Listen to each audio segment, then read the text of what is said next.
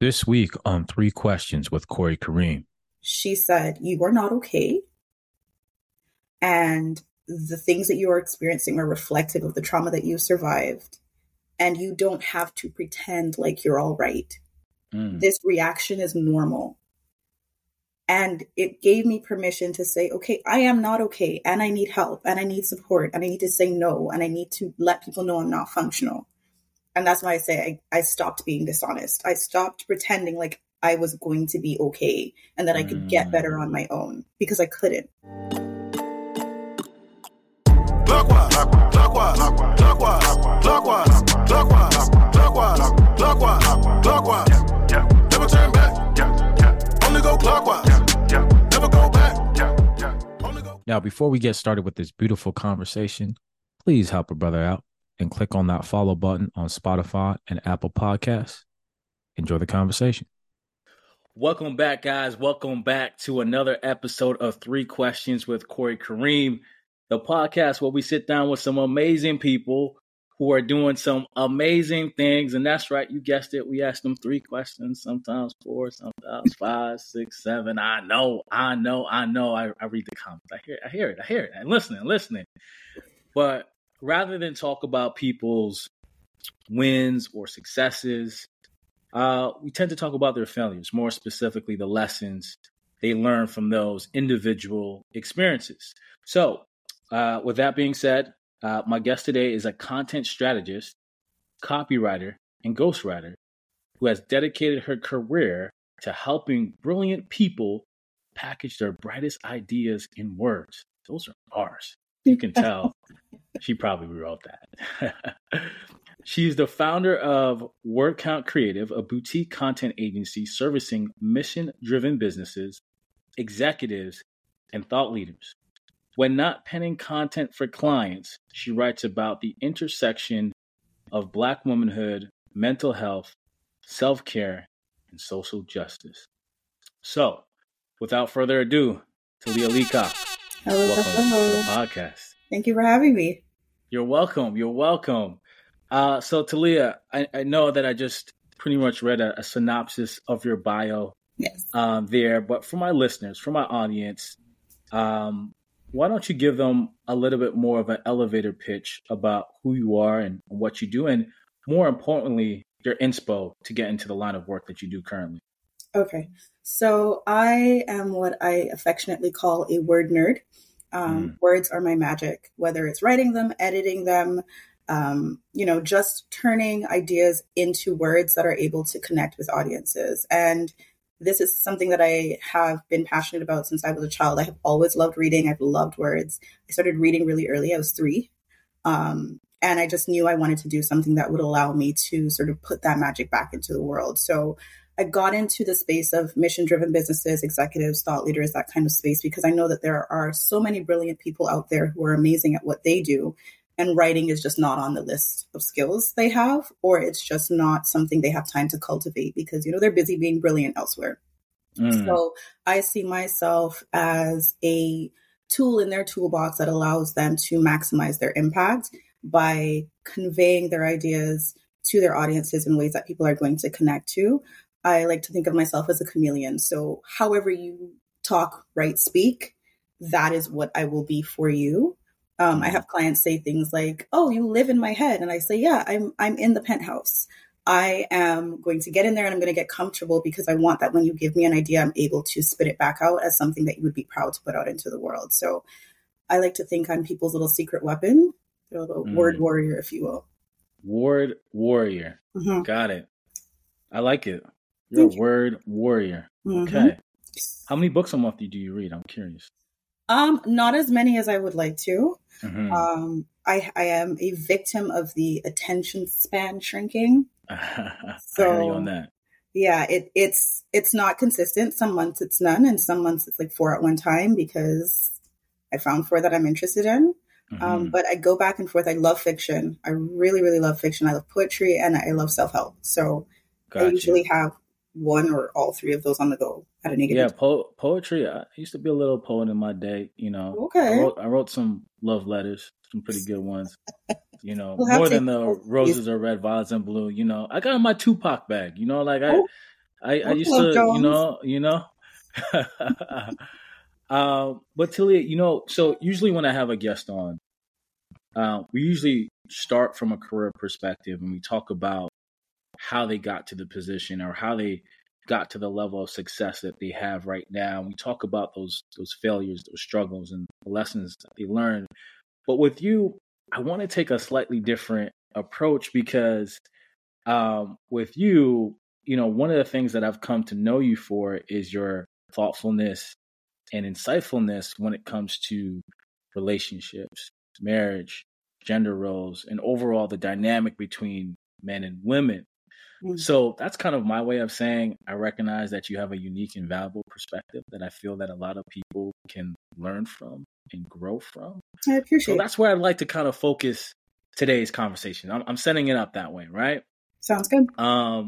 So with that being said, Talia, tell me about the most challenging time in your life, or one of the most challenging times. What happened? How'd you get through it? And most importantly, what did you learn from it? Okay, so we're going to go back to 2016. At the time, I had a full-time job at an emergency response call center, and it was as fun as it sounds. It was a very high-stress job, very low-paying job. We were always understaffed, and every decision you made could impact someone's well-being. It could literally be life or death. So let's put that as sort of the backdrop of my life at the time. Okay. In addition to that, I was living on my own for the very first time. So I had been living with my partner, and then he joined the military and he was away for training. And it was the first time that I was solely taking care of all of the adult responsibilities of life. And it was a little bit of a shock. It was like being thrown into the deep end. On top of that, I had some childhood trauma stuff that was sort of surfacing and that I hadn't done enough healing around. So that all of this is sort of percolating. And then it's February, it's freezing. The sun hasn't been out for weeks. It was just the perfect storm. And I went into work one morning, started a bright early 8 a.m. Sunday morning shift. And the first call was a disaster. And I lost it. Like I fell apart on the call. I was not professional. I ended up in tears. It was just a nightmare. I think of it essentially as a bit of a nervous breakdown because that's how it felt in that moment. And I remember my manager called me into her office and she said, okay, what is happening? Because this is not you. You show up to work and you're exemplary. Something is wrong. And I remember saying to her, I'm just really stressed out. And she told me to take a week off. And as that week was coming to an end, I remember just this feeling of absolute dread. Like the thought of going back into that job was making me physically ill. Like my stomach was hurting, my head was hurting. I couldn't get out of bed. And so I said, okay, I have to figure out what to do here. And at that point I went to my family doctor and he said, you might have some mental health stuff going on. I'm going to suggest that you see a psychologist and maybe take some more time off. And so I did see a psychologist. Fun fact, they are not like therapists. Therapists are kind and personable and empathetic. Psychologists are doctors. They deal with the illness and not the person. And so I got my diagnoses and I have a fun little cocktail of generalized anxiety disorder, major depressive disorder, and post-traumatic stress disorder. And in the long run, it has been so helpful to know that that's what I'm dealing with. But in that moment, it just felt like somebody looked at me and said, you're broken. Everything is wrong with you. And it was like getting that information gave me permission to collapse. I really fell apart and I sort of fell into a really, really deep depression. And it was the first time that I sort of wrangled with the fact that all of these things I thought were just me struggling were actually like debilitating illnesses. So much so to the point that I ended up on short-term disability from my job for 9 months. Wow. I remember coming back to work and people were like, did you have a baby? I was like, not exactly. But that is one of the lowest points of my life because it was this moment of acknowledgement that I wasn't necessarily equipped or supported to navigate. How I got through that. So I stopped being dishonest. And let me clarify what I mean by that. So please do. Even as I was in the midst of this depression, on short-term disability, not working at my 9 to 5, I was building sort of the foundation of my career as a ghostwriter and copywriter. And so I was showing up to meetings dressed to the nines, charming clients, closing deals. And then I was going home and collapsing in on myself. I would go days without showering. I wasn't eating. I was either sleeping all the time or not sleeping at all. I literally wanted to die. And I was experiencing what they call gray suicidality. So it's not like an active urge to harm yourself, but if something were to happen to you, you're not doing anything about it. There was a point where I was living on camp marshmallows, those big fat marshmallows you use at campfires. Oh, got you. Yeah. That's all I could eat. Wow. That's not food. And in my mind, I was like, but it's fine because you function when you need to. You show up and you get stuff done when you need to, so you're fine. Listening to that now, that sounds insane. There's nothing fine about what I was experiencing. But I was fortunate to get referred to a therapist who was both Black and a woman. And I am a huge advocate for seeing a therapist that looks like you because they understand your context. So, every therapist understands the DSM-5. They know what anxiety and depression and PTSD are. But a therapist whose life experiences are reflective of yours will understand the context you're experiencing those things in. Right. And she said, you are not okay. And the things that you are experiencing are reflective of the trauma that you survived. And you don't have to pretend like you're all right. This reaction is normal. And it gave me permission to say, okay, I am not okay. And I need help and I need support and I need to say no. And I need to let people know I'm not functional. And that's why I say I stopped being dishonest. I stopped pretending like I was going to be okay and that I could get better on my own because I couldn't.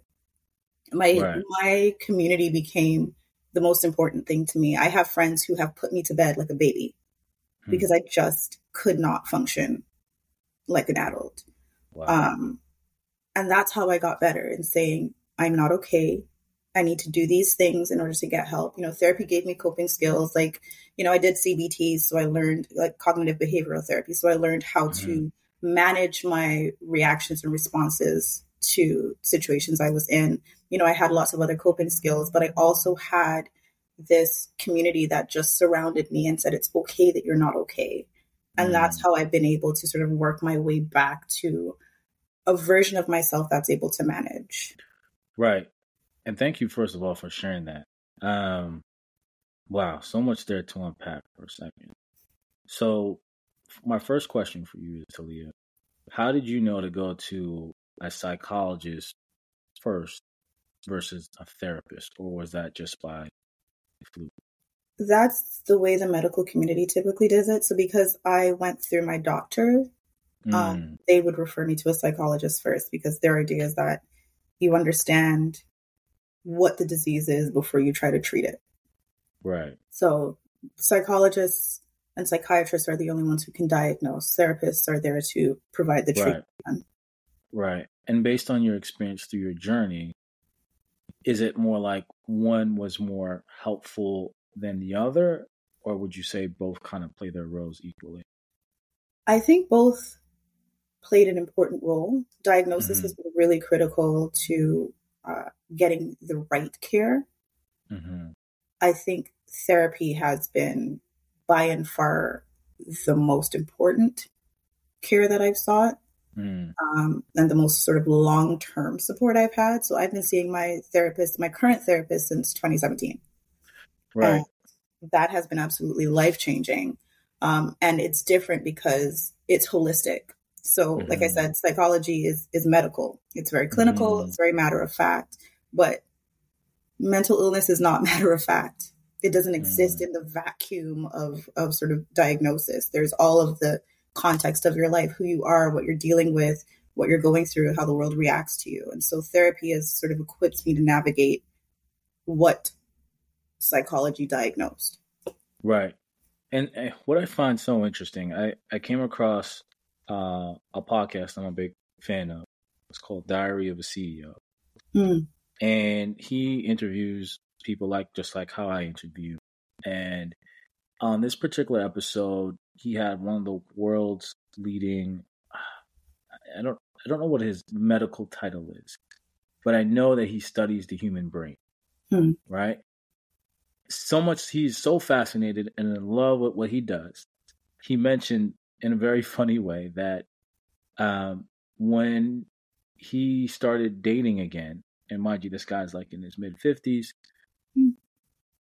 the woman that he sought after, after a couple of days, he's like, I want to see what your brain looks like. Not like underneath the knife, but like, I guess it's like an MRI scan or something like that. Because where he was going is a lot of the issues that we kind of put towards, oh, he's just a bad person because he's a bad guy. He's like, we never go as far as the brain when we're diagnosing people. And he's like, if we took that one extra step, and understanding there's a cost to that, and there's probably a huge financial reason why it's not a part of our standard medical practice.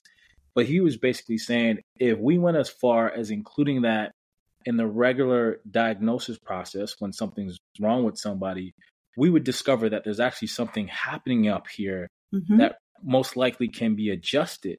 So that's what he was saying. Like, he was giving examples of like his brother that didn't want to do this and didn't want to do that. And everyone just thought like, it was just this, but they found out, oh, they had this in their brain or whatever it was. And so that's what I find so interesting about you having to see a psychologist first, someone that has, a medical degree versus just going the therapist route. Because I think over the last maybe 10 years or so, there's been a huge boom. Absolutely. But now, me hearing your experience makes me think, how many of us are not really doing it holistically?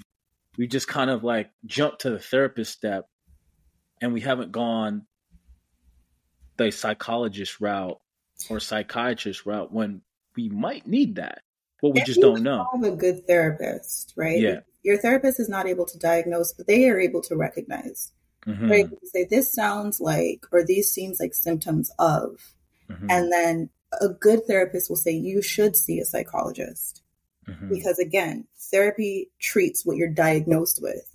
So when you get that diagnosis, they know what kind of therapies to use. Like, for example, somebody who has bipolar will use a different kind of therapy than I use because it's a different disease.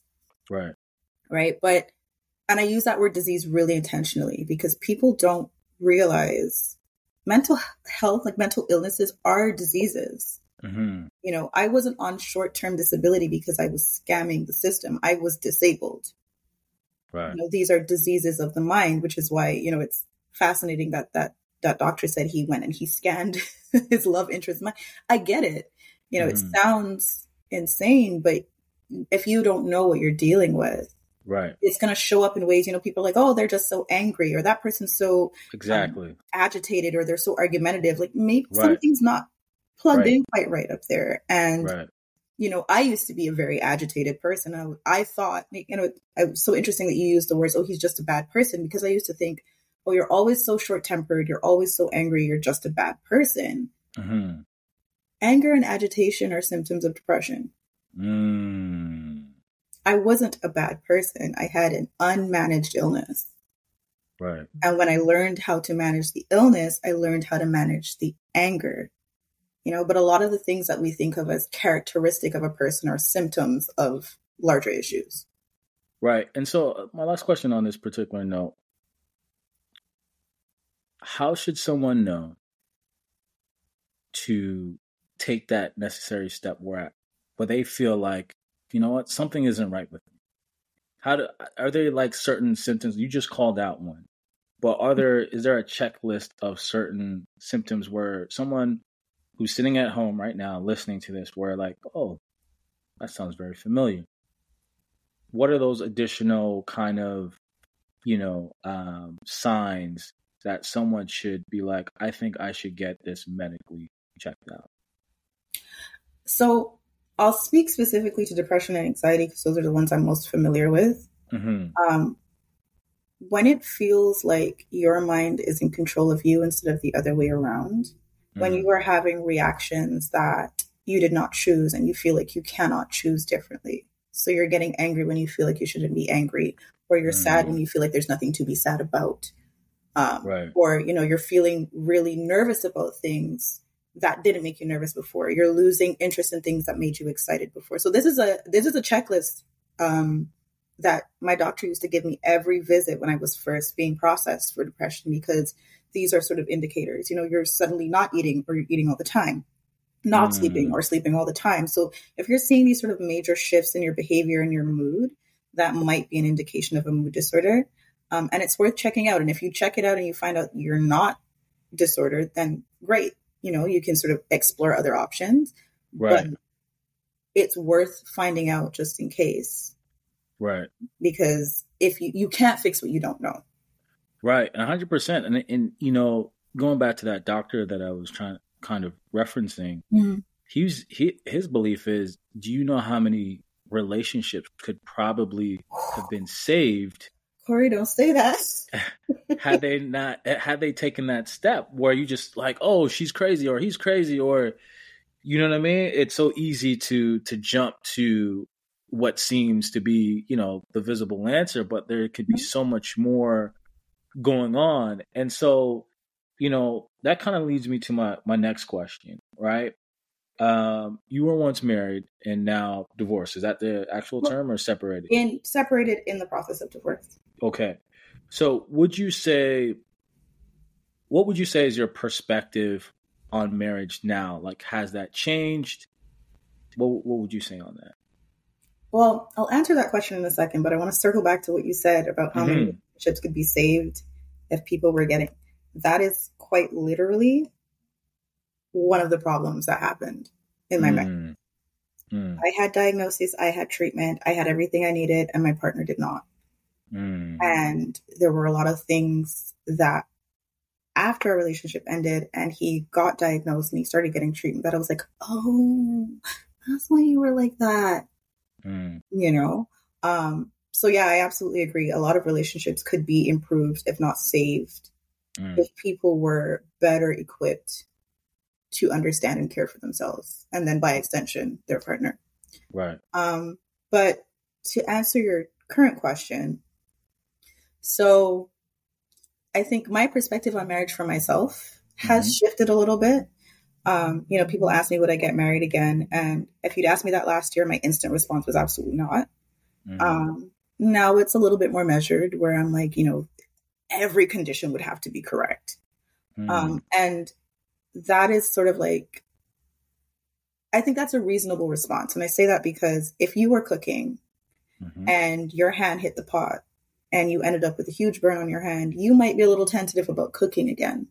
Right. Because you got burnt. That's where I'm at.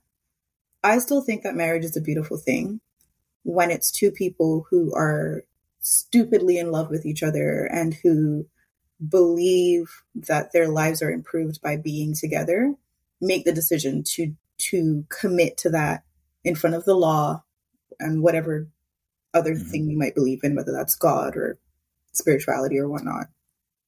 I think that's a beautiful testament to how we as humans are social creatures and how we crave connection and how we pursue that so consistently through our lives.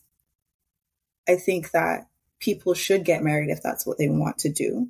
I don't think they should make that decision lightly, because when you are getting married to someone and that person really loves you, they're taking their heart and they're saying, here you go. I don't think you should take that from them unless you're sure you're willing to protect it. I think we live in a culture where marriage is seen as this fun little thing we get to do. We get to have a big party and she gets to wear a white dress and he gets together with his boys and everything is fantastic. That's a wedding. The marriage is literally everything that comes after that. You can't take that lightly because someone is putting their whole self into a situation. You both have to be ready to commit to that.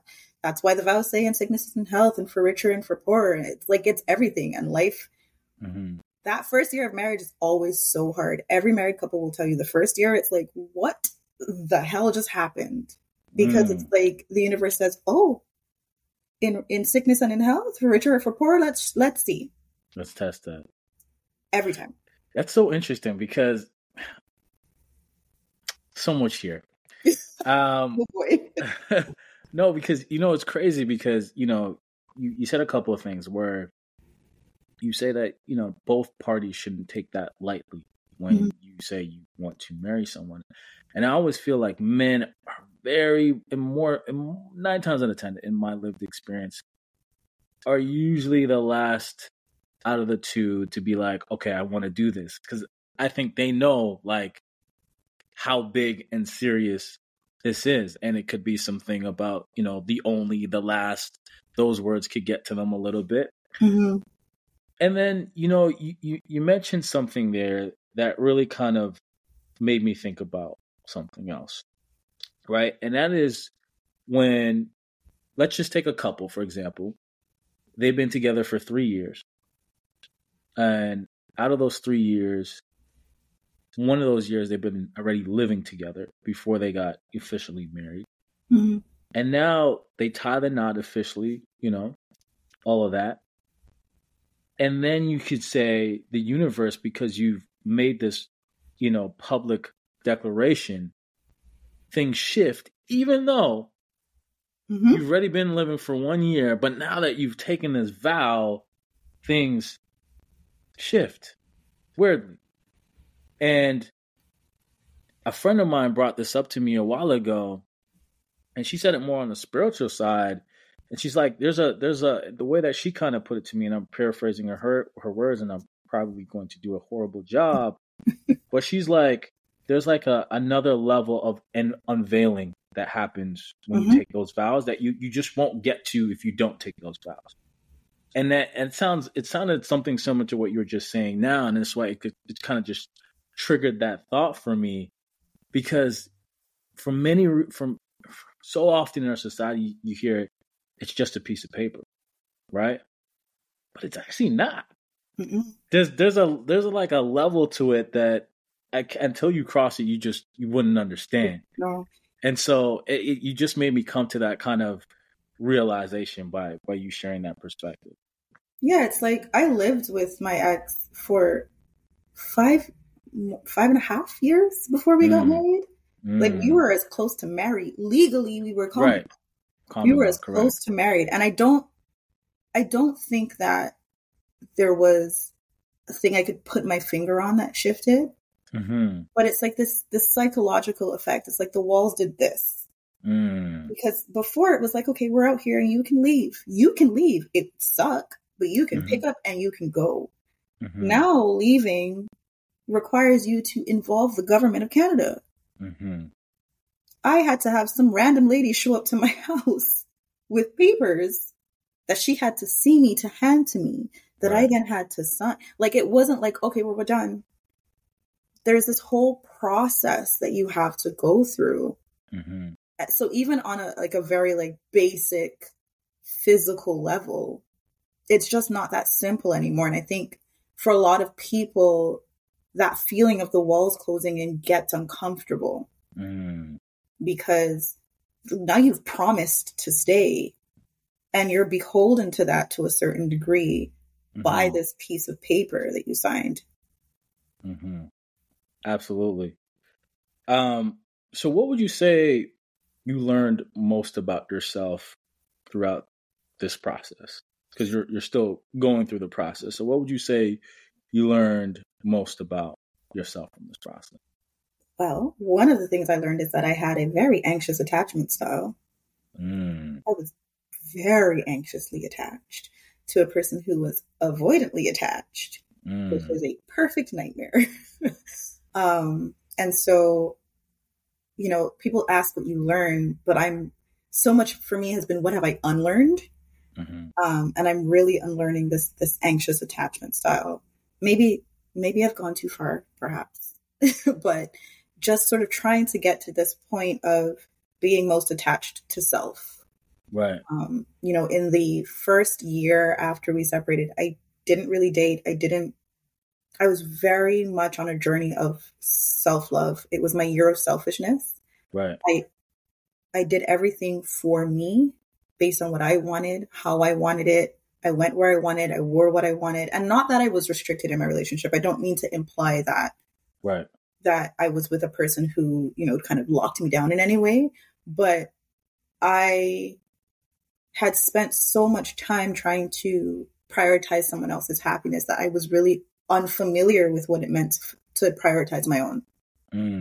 And so I knew that if I were to get into another relationship, I would want to know that I would never feel like the world was ending because the relationship ended.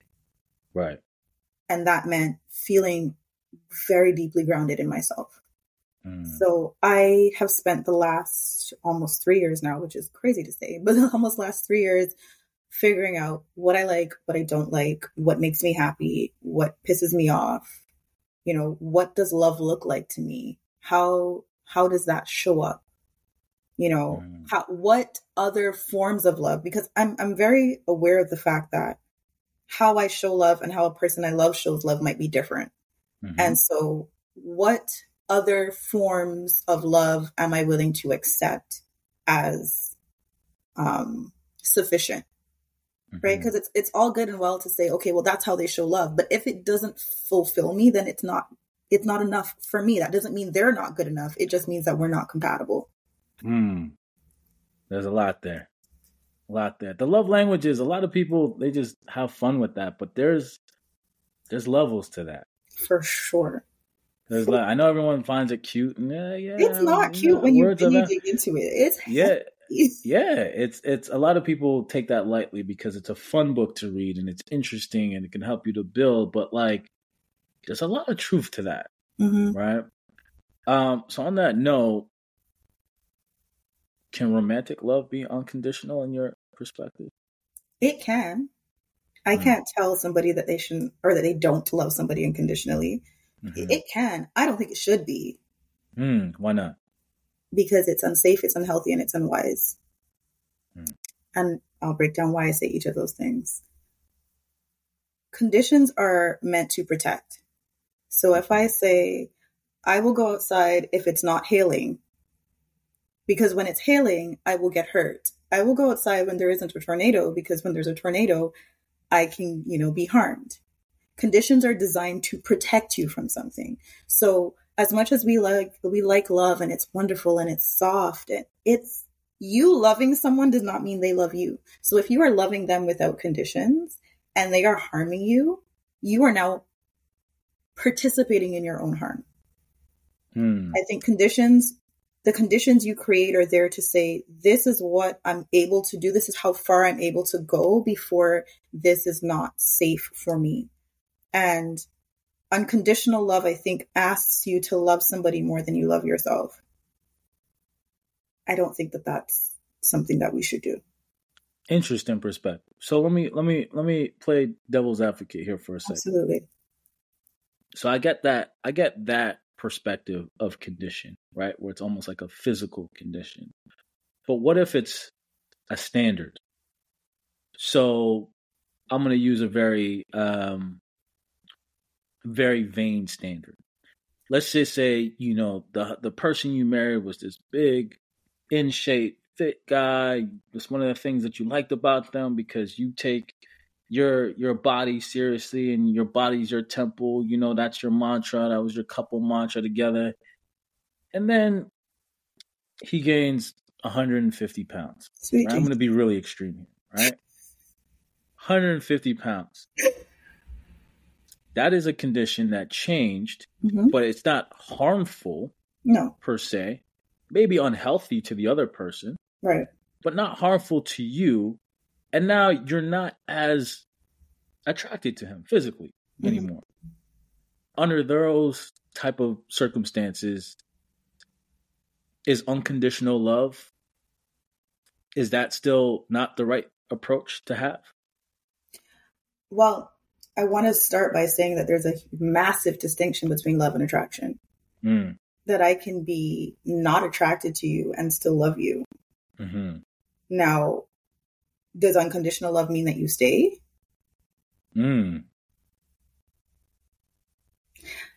Would you be a little bit of an ass for leaving somebody because they got fat? Probably. But if that's your jam, that's your jam. But I don't think that changes whether you love the person. But if attraction is super significant to you, that will impact your decision. Right. And I think this is why this topic gets a little bit hairy, if you will, is we conflate so many things. And, because you hear that love is an action, right? And so one could say, well, if you love them, you would stay with them. Right. But then you can also say, I can love a person from afar. Right. And so I think that's where, people kind of get caught in that dance. And it just makes me wonder, right? This whole conditions. How many people are staying in relationships because they just don't want to break that vow? A lot of people. But on the other side, because I always like to look at things from both sides, how many people in the same point don't have the emotional maturity to understand what true love is, where it's not always about getting your own way, where there's about sacrifice and understanding that you might have to give up something. Like here's a scenario: both of you guys have great jobs. One of your partner gets his dream job. It requires you guys to move halfway around the world. Who's going to give up the job? Right. So it's such an interesting thing, and all sides are valid, but I don't think people give enough credence to understanding that if someone says, hey, I no longer want to do this because this doesn't serve me and it doesn't serve us, on one side, a person can look at that and being, that's selfish. Right. Then on the other side, someone could say, no, that person's being honest. And you said honesty is the best policy. So which one is it? Yeah, I think it really depends on what you value, right? So if you are the type of person for whom partnership is the end all and be all, then there's nothing you won't sacrifice for it. If you are the type of person for whom joy and fulfillment are the end all and be all, as selfish as that might sound, and I really don't think it's selfish, but if joy and fulfillment are your priorities, if the person you're with is no longer, or is, let me phrase that differently. If the person you're with is making decisions that are detrimental to your joy and fulfillment, and I use making decisions very intentionally, then you're within your right to say, this is no longer allowing me to live a life that I will look back on and be happy about. And why I was intentional about saying making choices is because we often tiptoe around the conversation about partners getting sick. And there is a very interesting gendered response to a sick partnership. So studies have shown that when a male partner gets sick, the female partner is more likely to stay and become a caregiver. I could see that. Whereas men are more likely to leave the woman. And so that's why I said intentional, because I think that it's insane. Go out on a limb, and if anybody wants to be mad, they can be mad. I think it's insane to say, I love this person with all my heart, and they are sick, and I'm going to abandon them. Right. Versus they've taken a job in Timbuktu, and I don't want to live in Timbuktu because nothing is there for me. Right. One is a choice, and one is just life dealing you a bad hand. Life happening. And, and this is why I think getting married is too easy. I think it should be a little bit more challenging. Because I did this, kind of made a joke with my friends years ago. I was like, it's harder to get a driver's license. It's harder to get car insurance than getting married. And you know what people always say about marriage? It's the biggest decision you'll ever make in your life. So if it's the biggest or one of the biggest decisions you'll ever make in your life, I feel like it should be a little bit more challenging to get married. And what do I mean? And I understand if people will disagree with that because some people already feel a way about the government being involved in the process. I hear you, valid perspective. Not discounting that. But I feel like everyone should, like, a level of marriage counseling should be mandatory. Mm-hmm. And that counseling isn't just fluff talk. It's like, hey, using the scenario that you were just describing about sickness, if your partner got in a car accident, they became a quadriplegic, and you really wanted children, and now that wasn't possible, are you still in this? Like, I feel like those tough questions, as uncomfortable as they are, as awkward as that would make both people feel, I think those things should be, like, talked about if they haven't been already been talked about. Because I don't think a lot of people ask those kind of questions, because that is such an extreme thing that does happen, unfortunately, to some people, but such an extreme thing. But those are very valid things to discuss. And I feel like everyone should go through like a 3-month process of those difficult questions, because you might find some answers. You might be like, you know what, I love you, but I actually don't think we make a great team, you know? Right. Because there's a flip side to that question. If you become a quadriplegic and you know your partner wants children, do you expect them to stay? Right. Fair enough. We always talk about, the partner in the more advantageous position. Mm-hmm. Right. But, both people have a decision to make in that moment, because there are people who say, oh, I'm not going to be able to be what you need. I want you to go find somebody else. Right. There are people who are literally like, oh, I'm dying and I'm going to set up a dating profile for you so you can find somebody after I pass. Like, is that something you're willing to do? And I'm not saying that should be the standard or the norm or whatever, but the two people in that conversation should be aligned to a certain degree. Right. And I think you're right. Like, if you're not having those conversations, and most couples don't talk about that, because you said, it's so uncomfortable. Very. What if he says he's going to leave me when I'm sick? Now, I don't want to know that, but you do want to know that. You know what I mean? No, 100%. Now, Talia, recently I put up a survey asking my woman followers if they saw a man they liked, would they sit there and wait, or would they approach him? What did you choose and why? I chose I would wait. Why is that? And I don't approach men in real life. In real life. On dating apps, yes. Okay. Because that's what we're there for. So explain to me the difference. The virtual versus real life. The virtual, we are in a contract of understanding. If we are both on Hinge or Tinder or whatever app, we are both looking to date. We know that categorically. I also have a certain degree of information about you other than just, I like the way you look.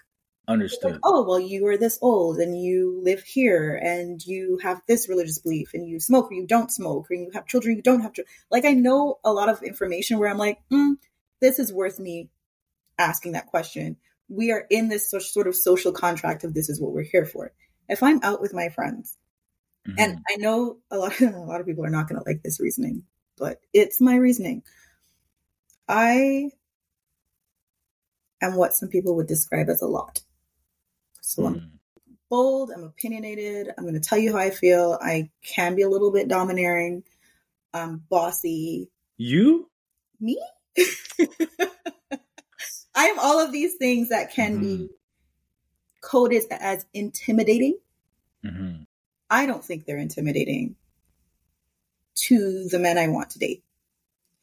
Understood. So I need to know if you are the kind of man who is intimidated. So if I'm in the bar or the restaurant or whatever venue, and I see you looking at me 800 times, but you never come over, you're not brave enough to talk to me.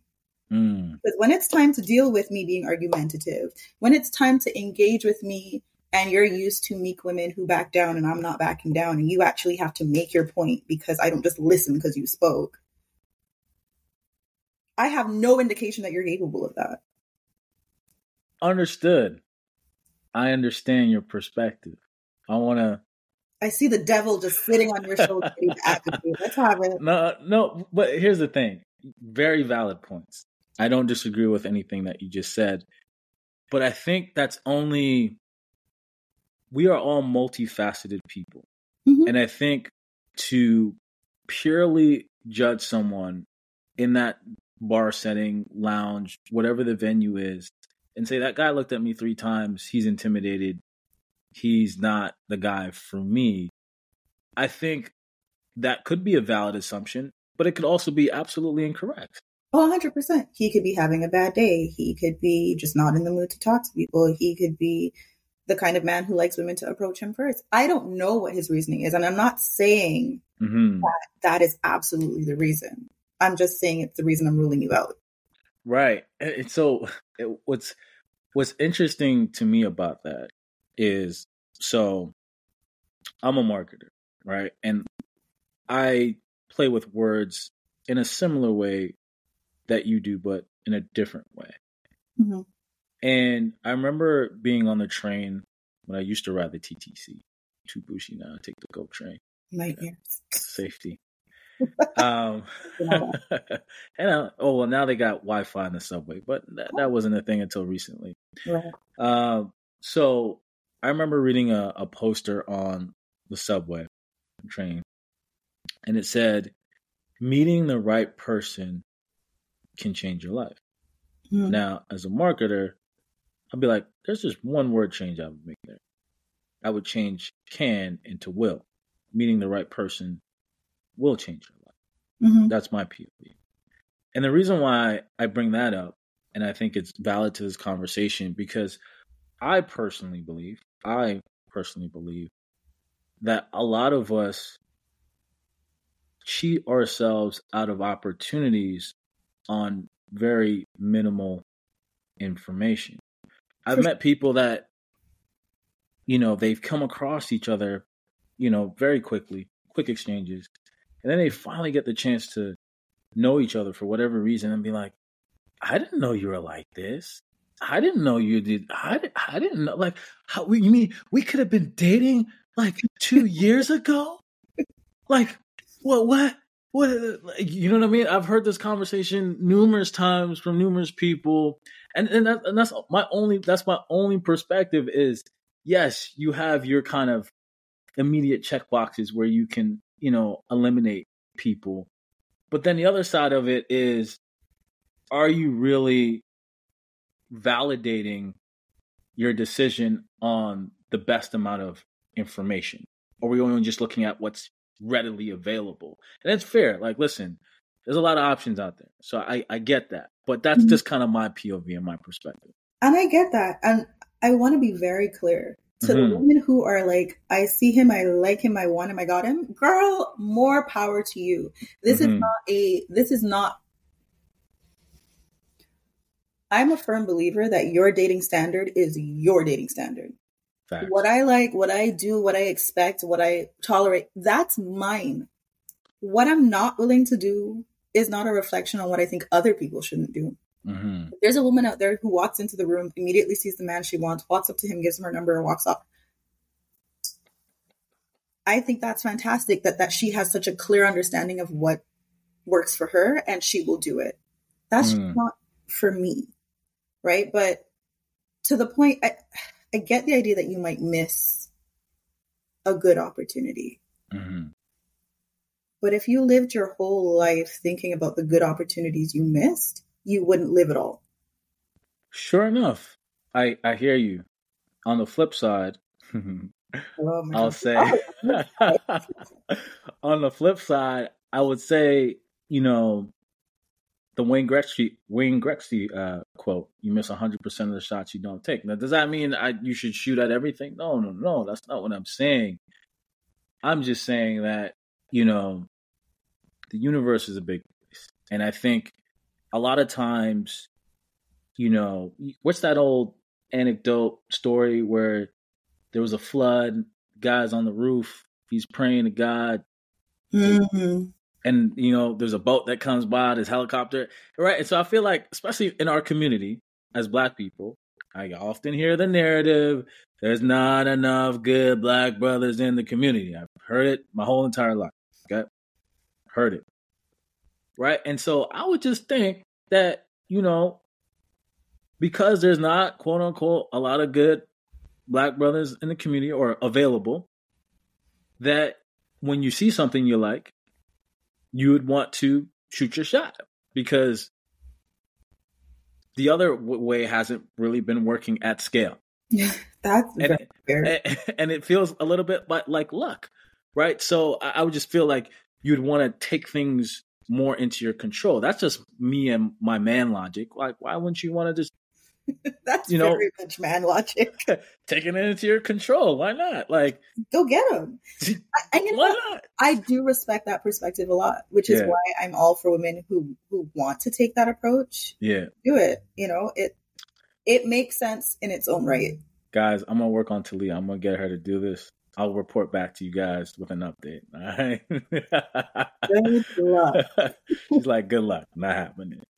But on that note, I know in a prior conversation, you talked about social cues, and you said men suck pretty much at recognizing social cues from women. So, to all the guys and men that listen to this podcast, Talia, can you please educate?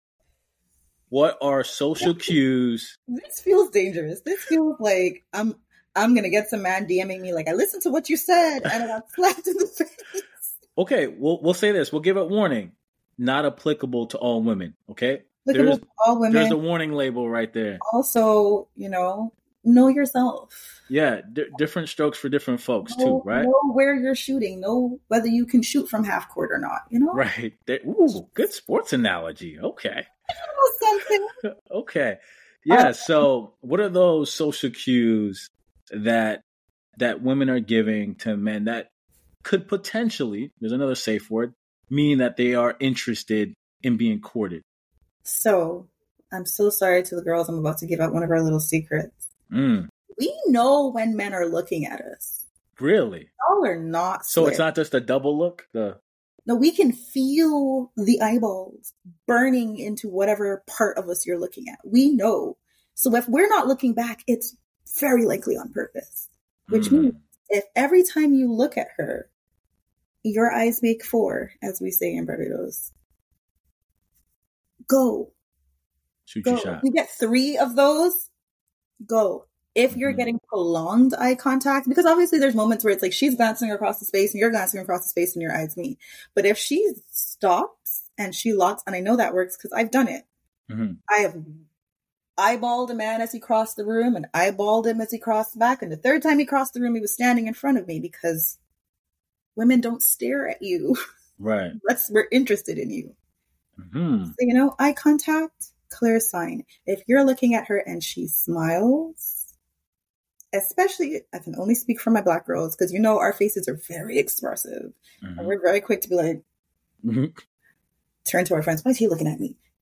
If she smiles at you, that's a good sign. Like, and you can tell the difference. Like, I know men often will say, oh, well, I couldn't read. There's a difference between the grimace, like this man is staring at me and I'm trying to appear friendly so he doesn't, murder me when I leave this place, and a friendly smile. Like, I refuse to believe that men are incapable of telling the difference. So if you're getting a friendly smile, anything that indicates that she is engaging with you non-verbally is usually a good sign. So, gather up your courage and go and say hello. So we got it. Eye contact, guys, fellas, if you're listening. Right? So there's eye contact, and then you said a smile, like, or some type of positive facial expression. Yeah, like if she waves, please God. Like if you get the little fingers, she's not showing off her nails. She's signaling. Right. No, I love that. And I feel like, listen, it's, I think most guys, they do know that, but courage, confidence might be a part of it. And also, like, everyone has their triggers. Yeah, for sure. And some women, they kind of do what, in the US we call like the okie doke. Like they could present like they're interested, but they're just friendly. Right. And this is very true. And right. I'm very friendly, and I'm not okie doking. I'm just friendly, but super eager.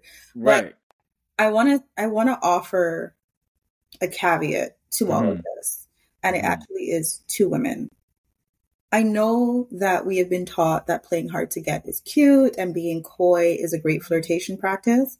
But if we're asking men to take us at our word, then we need to operate at our word. So if you are interested, then be interested. Don't play coy because we're asking men to respect consent. And when you say no, no means no, then don't say no if you don't mean no. And then be like, oh, why did he go away? Because you said no, sis. I think as much as we're asking men to change the way that they interact with us, we need to make sure that our behavior is that conducive to that change. Wow. A little accountability, since men accountability. Like that. It made me actually think of a social media post I saw. It was funny, and it was like, guys, it was like they're doing a play on a reality show where it was like Fear Factor, and the guy brings in a suitcase. And it's two women in front of it. It's the word accountability, and they're just like running away from it. They're like, I can't do it. I can't. Crawled all the way up to the table and then collapsed to the floor. That was funny to me. So Talia, if you could go back in time and talk to a younger version of yourself, what would you say? I would tell the younger version of myself that you do not have to harm yourself to love other people. That there are healthy, loving spaces where you can love somebody and have that reciprocated, and you don't have to make all the sacrifices. And everyone is going to hear that in a relationship context, but I also mean that in a family context as well. Wow. So, and lastly, if you could only give one piece of advice to someone going through a breakup from a long-term relationship or a divorce, what would it be? Be really gentle with yourself, because your whole life just got turned upside down. And people don't like to think of it that way because they're like, oh, it's just a relationship. It shouldn't be. But you're grieving so many losses, not just the loss of that relationship, but the loss of everything you promised each other, the loss of everything you planned to do, the loss of the future that you had imagined. And you are allowed to grieve that. And we know that grief for more uncomplicated losses like death, we know that it's not a straight line, that it's very up and down, and some days are better than others. And the grief of leaving a relationship, even a relationship that you should have left, that you are better off for having left, you will still have to go through that grief. And so you need to be very gentle in giving yourself space to feel those feelings and not judging yourself for how long it takes or what it looks like or what you have to do to be okay. And I am saying all of this to myself as much as to anybody else, because I'm 3 years out and there's still things that I'm working through. There's still feelings that I'm processing, and that's okay. It doesn't mean that I'm not better. It doesn't mean that I'm not healing. It just means that it's a process. It takes time. Right. And I think that learning never stops. Probably not. That evolving never stops, because I remember seeing online a married couple, and they've been married for like a very long time, over 30 years. Wow.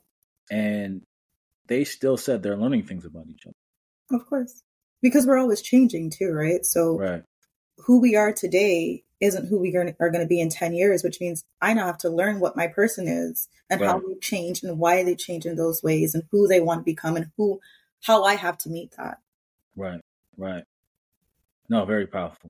And so, Talia, I usually end with rapid fire questions. It's where I ask you a quick question. You give me the first answer thought that comes to your mind.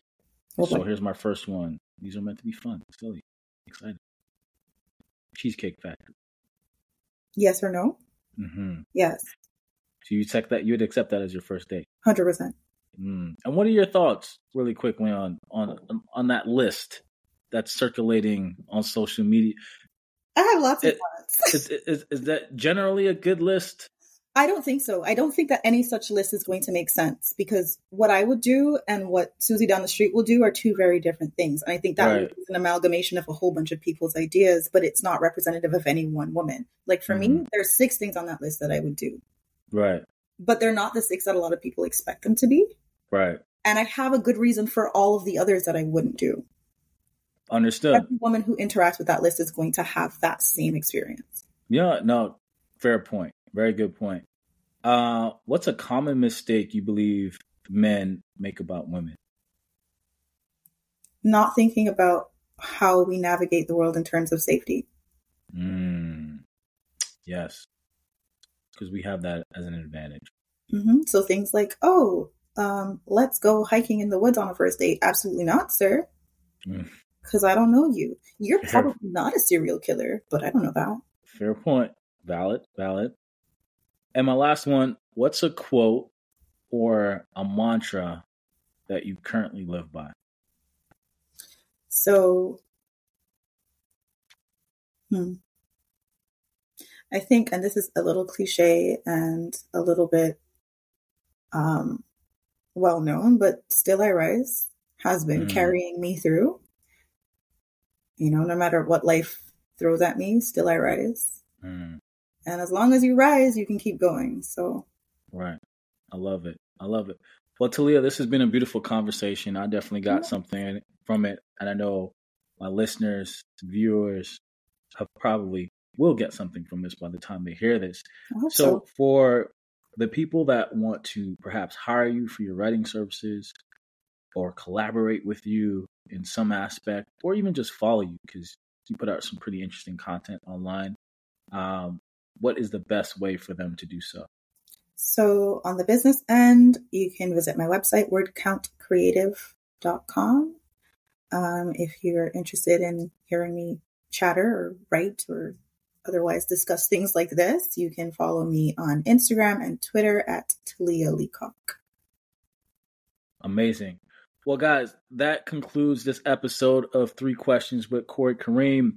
Ooh. As many of you guys know, I usually like to end off by saying this. If you just want to impress people, talk about all the shiny things you have in your household, the accolades, the awards, yada, yada, yada.